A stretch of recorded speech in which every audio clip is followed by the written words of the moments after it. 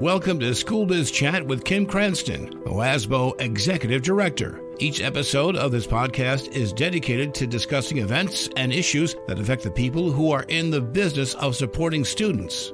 Now, let's take a few minutes to see what's going on in the school business world. Hello, everyone, and thanks for joining us for this edition of School Biz Chat.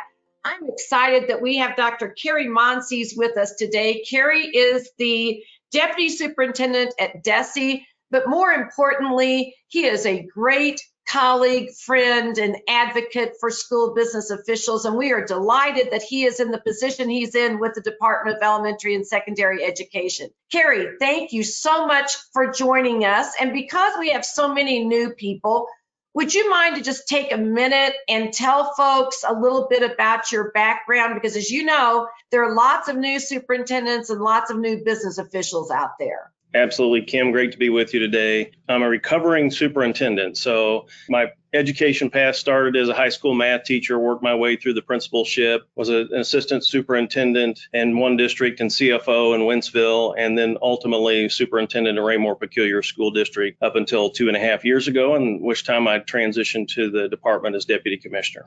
So all of those different positions and job titles really give you a lot of insight and empathy into what our folks are dealing with today.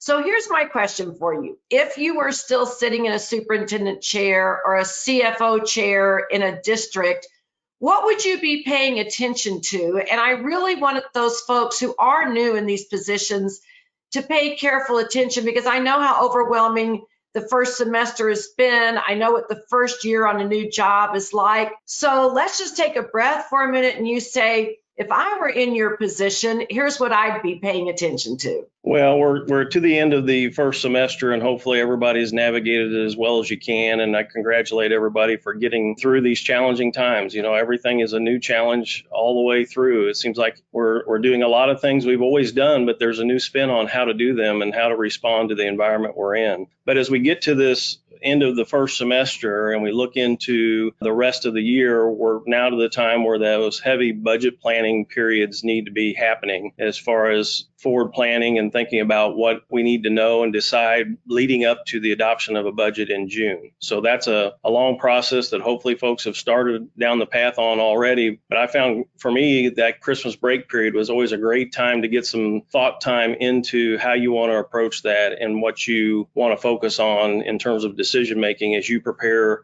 your board and your staff and your community for some of those decisions that need to be made heading into the next year.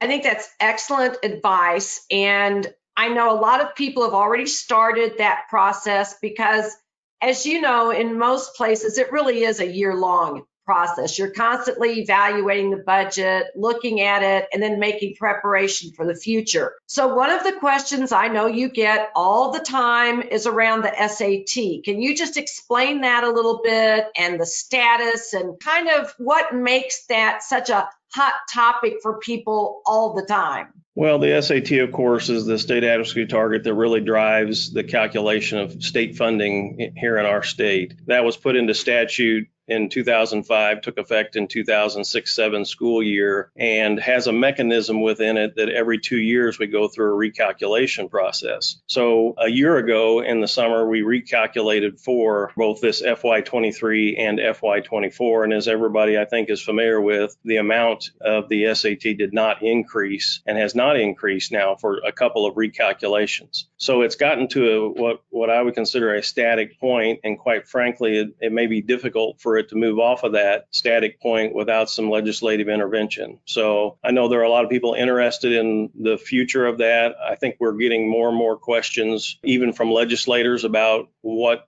might or could or should be done related to that. So I would expect that to be a point of conversation with the legislature this year. And I know there are already some bills filed that would try to address that. So just as a follow-up to that, last week we had Mike Lodewegan As you know, he's with MCSA. We also, prior to visiting with Mike, I visited with Elika Jost, who is the person for ASBO International, their legislative advocacy person. She also advocates with AASA. And I was just asking them what they're seeing, what they're hearing in terms of the legislature. And I know that that's not your role, but you are in Jeff City and you're very close to all of that. Anything that you're hearing in terms of hot topics other than the ones you've just mentioned for the upcoming session?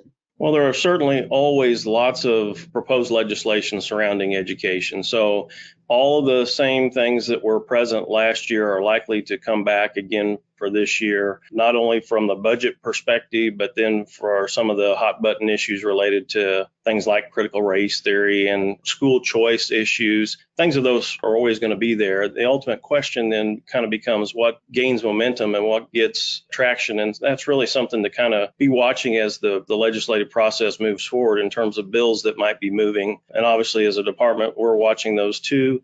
We're getting regular fiscal note requests about how certain bills might impact the work we do here at the department, and schools have that opportunity as well, certain bills. So, Kari, when you were a superintendent and when you were a CFO, you were very in tune to what was going on in Jeff City and with the legislature.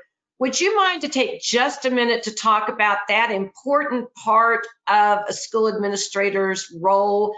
I know a lot of our folks, like I said, are new and are still trying to kind of figure out what's going on. And we continually talk to them about the importance of knowing what's happening in Jeff City with the legislature and staying involved. Could you speak to that? Because you were one of our most involved members when it came to legislative advocacy and events, and why that's so important. Well, Kim, I'll tell you that it started as more of a self-serving role of making sure I understood what was happening. And in particular, as it relates to the budget development process, it was part of how I gathered information and made my plans in terms of setting up a good budget for the coming year. So that was a primary motivation. But you quickly get involved in learning about all kinds of legislation once you're engaged in the advocacy side of things, and knowing what the state level policymakers and legislators are considering is important to understand for all kinds of planning purposes. Ultimately, at the end of the day, we end up with bills that pass that could impact education. And to the extent we can make as strong as we can, the better off we're going to be as far as implementation moving forward. We may not like everything that comes our way, but to the extent we can make them productive for our students and school districts, I think that's what's important for us. Absolutely. And being able to explain some of that to school boards and to other people in the community, other administrators, you have to be able to know what's going on. And in order to do that, you've got to stay informed and engaged. So thank you for that insight.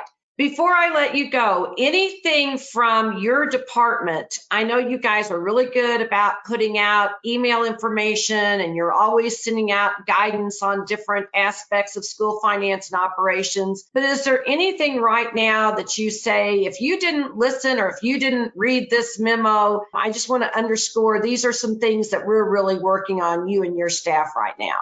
Well, obviously, we're trying to work our way through the best and most productive use of all the relief funds that are available to us right now. And we appreciate everybody's extra work that it takes to not only meet all the requirements of these funds, but plan and use them in an effective way. That work's going to continue on. This is a much heavier lift than the last round of relief funds that we had back after the Great Recession, 10, 12 years ago. A lot more involved, a lot more work for both the department and for school districts to keep track of everything and meet all the requirements. But we appreciate the ongoing work as it relates to all those relief funds. We do have a couple of relief funded projects that we are trying to marry with some state appropriations and some federal appropriations in the area of evidence-based reading, science of reading implementation, our Missouri Read, Lead, Exceed. We're using some of our federal relief dollars for that, along with some funds that were added to the budget for this fiscal year. So we have information on that we just recently posted, summary level information. And after the first year, there'll be more guidance coming related to those reading program funds. And then secondly, there are federal Title IV-A funds to support social emotional learning. We are trying to leverage that with some of our remaining relief funds that we have at the state level to try to support social social emotional learning and mental health supports throughout school districts. After the first of the year, we'll have more information coming out on those opportunities. I know there's been a ton of grant opportunities for schools and charters across the state, and all of them have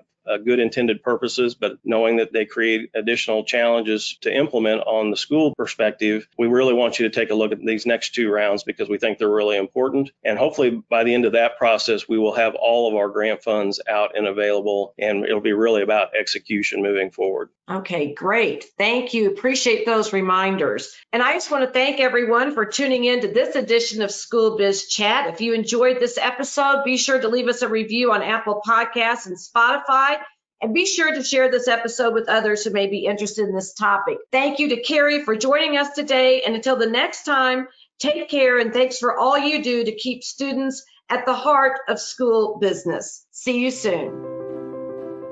This has been School Biz Chat with Kim Cranston. New episodes are released on the 2nd and 4th Fridays of each month. If you have topics you'd like to be covered in the future, send Kim an email at kcranston@moasbo.org.